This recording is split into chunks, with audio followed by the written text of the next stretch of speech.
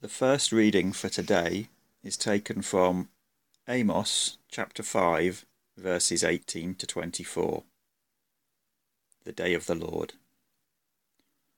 Woe to you who long for the day of the Lord. Why do you long for the day of the Lord? That day will be darkness, not light. It will be as though a man fled from a lion, only to meet a bear, as though he entered his house and rested his hand on the wall, only to have a snake bite him. Will not the day of the Lord be darkness, not light, pitch dark without a ray of brightness? I despise your religious feasts. I cannot stand your assemblies. Even though you bring me burnt offerings and grain offerings, I will not accept them. Though you bring choice fellowship offerings, I will have no regard for them. Away with the noise of your songs. I will not listen to the music of your harps. But let justice roll on like a river, righteousness like a never-failing stream. And the second reading is from the book of Matthew, chapter 25, verses 1 to 13, the parable of the 10 virgins. At that time the kingdom of heaven will be like 10 virgins who took their lamps and went out to meet the bridegroom. 5 of them were foolish, and 5 were wise. The foolish ones took their lamps, but did not take any oil with them. The wise, however, took oil in jars along with their lamps. The bridegroom was a long time in coming, and they all became drowsy and fell asleep. At midnight the cry rang out, "Here's the bridegroom, come out to meet him." Then all the virgins woke up and trimmed their lamps. The foolish ones said to the wise, "Give us some of your oil, our lamps are going out." "No," they replied, "there may not be enough for both us and you. Instead, go to those who sell oil and buy some for yourselves." But while they were on their way to buy the oil, the bridegroom arrived. The virgins who were ready went in with him to the wedding banquet, and the door was shut. Later the others also came. "Sir, sir," they said, "open the door for us." But he replied, "I tell you the truth, I don't know you. Therefore keep watch, because you do not know the day or the hour." Well, I'd like to start by telling you the story of a large Christian music festival that took place in Oregon, America, back in 1978. It was called the Jesus Northwest Festival, and there were about 35,000 young people there that year, camping out as the festival took place over a number of days. The event was, for all intents and purposes, a huge success. The sun was shining, everyone seemed to be having a great time. And it came to the last evening, and the headline act was shortly about to bring the event to a close. His name was Keith Green, a famous Christian musician and songwriter of the time. As he was praying before going on stage in his trailer, he found himself starting to cry, sensing that God was somehow sad. At the same moment there came a knock at the trailer door, and there standing was a young woman from one of the mission stalls present at the festival. She apologized for disturbing them, but said she had felt grieved during the festival, saying, "Everyone is enjoying themselves, but it doesn't seem like God has had a chance to speak. And whilst praying," she said, "I felt God gave me this scripture." And she handed over a small folded piece of paper. When Keith read the words, he knew what he had to do, what God was wanting to say. A few minutes later, the time came for him to go on stage, and he went on to great applause. He was the big star. He started to speak about how God isn't always happy, but that sometimes he's sad.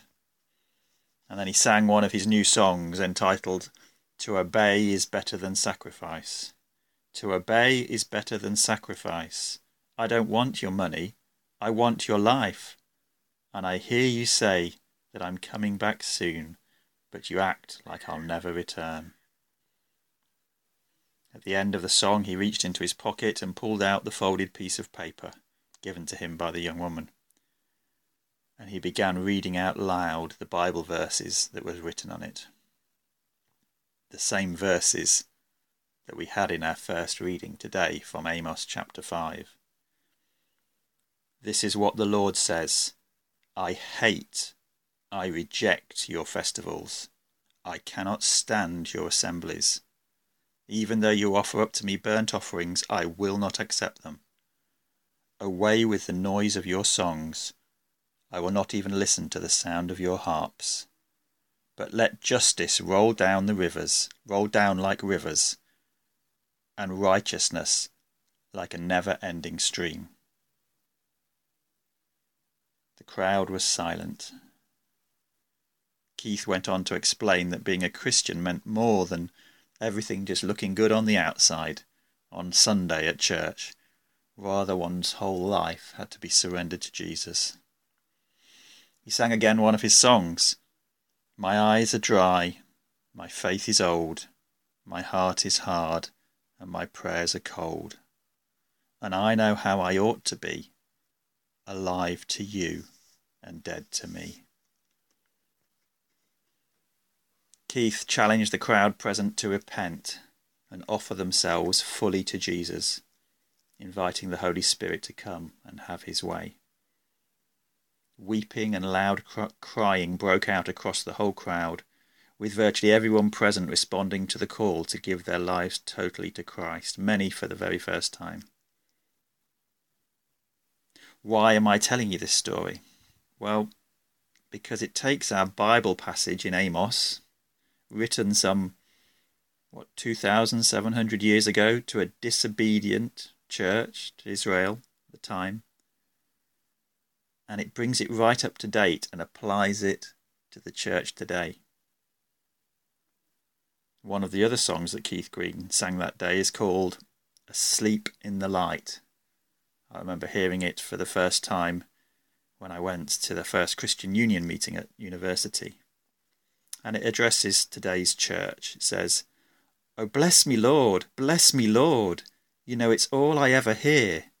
No one aches, no one hurts, no one even sheds one tear.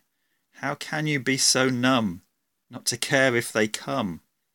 You close your eyes and pretend the job's done." Let us take the words and warnings of our reading from Amos seriously. It started by saying, "Woe to you who long for the day of the Lord," verse 18. Why do you long for the day of the Lord? That day will be darkness, not light. You see, they were longing for God to come in justice and triumph, but what they seemed blind to was the fact that they themselves, the Israelite church of the time, would not favour well if God did come. Sure, they kept their outward religious practices, but inside their hearts were far from God. There was no justice in their courts or honesty in their business dealings, no holy living in their day-to-day lives and dealings with each other. The passage even goes on to say they are continuing to engage in idol worship like the nations around them. So, be careful what you wish for. Make sure your house is in order first.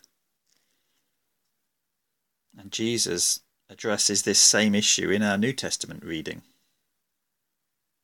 in the parable of the 10 bridesmaids. In the Jewish culture of the day, when a couple married, the bridegroom and his party would come to the bride's house, often after sunset. The bridesmaids present with the bride would come out to greet them with their lanterns lit, and the whole company would return to the bridegroom's house for the wedding feast. In the parable Jesus tells, the bridegroom is a long time coming, and the bridesmaids all fall asleep and are suddenly awakened at midnight when the cry rings out, "The bridegroom is come." I wonder if you can relate to this being tired of waiting. I know I can.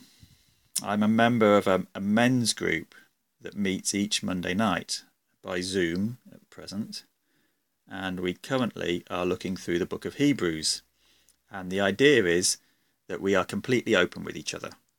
We take off our masks, if you like, and each week we bring to the group one thing that we feel God is challenging us from in the passage.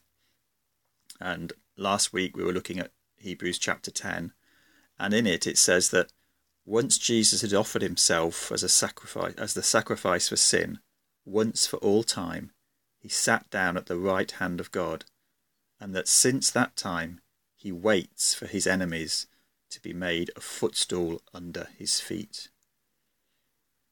Well, I said to the group, I'm tired of waiting. It's been 2,000 years. I'm tired of the struggles of life. Tired of seeing Christian relatives and friends suffer with the likes of cancer. When are we going to experience this full victory, with all of Jesus' enemies put under his feet? So, I can relate to the bridesmaids.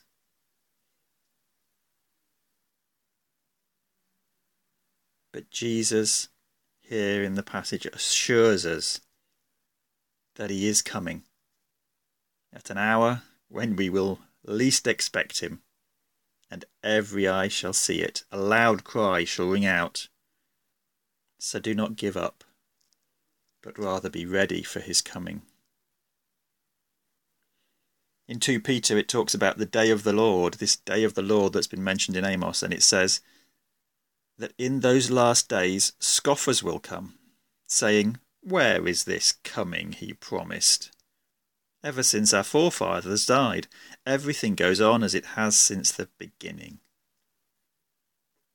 But it says that they deliberately forget that with the Lord, a day is like 1,000 years, and 1,000 years are like a day, and that the Lord is not slow in keeping his promises, as some understand slowness to be.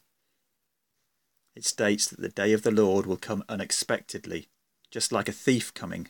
They don't give you a ring first to tell you that they're on their way.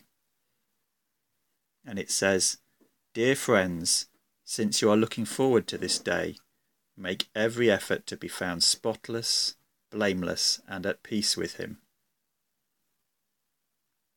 And that brings us back nicely to our parable of the 10 bridesmaids. 5 of them indeed have made the effort to be found spotless, blameless, and at peace with him. At the bridegroom's appearing, they light their lamps, and they have plenty of oil for the journey back to the bridegroom's house for the wedding banquet to begin. But the 5 foolish bridesmaids have only enough oil to just get their lamps lit, and they soon begin to go out. They might initially seem on the outside to be fine. The lamp is lit, but not for long. Just like in Amos, they may have plenty of religious stuff going on, but their hearts and lives are not really devoted to Christ. And they want the 5 bridesmaids to give them some of their oil. But you see, it doesn't work that way. We ultimately stand before God alone. You can't borrow salvation from your mum and dad, your friends, your wives, your husbands. It's about you and you alone, where you stand before God. The 5 foolish bridesmaids go off to try to buy some more oil, but by the time they return it's too late. The door to the wedding banquet has been shut. It reminds me of the passage in Genesis, the story of Noah's Ark. I'm sure you know it, where it says, "The Lord closed the door behind them." He shut them in to the ark. And everyone on one side of that door would be safe, saved from the coming judgment. And everyone on the other side of that door would perish. A sobering thought. Our 5 foolish bridesmaids cry out, "Lord, Lord, open the door for us." But the bridegroom replies, "I tell you the truth, I don't know you." What terrible words to hear. So what are we to take from our 2 Bible readings today? Well, Jesus is coming. It may well have seemed like a long wait to us, but the real question is not how long is the wait, but rather what will he find when he arrives, both for us as individuals and as his church. Will he find a church full of people totally committed to him and seeing his kingdom come right where they are? Or will he find a church just going through the motions, looking good and religious on the outside, but that's all? May each one of us today choose afresh to turn to him, to choose to be those who are fully committed to serving and following him and seeing his kingdom come. May we be ready for his coming. Amen.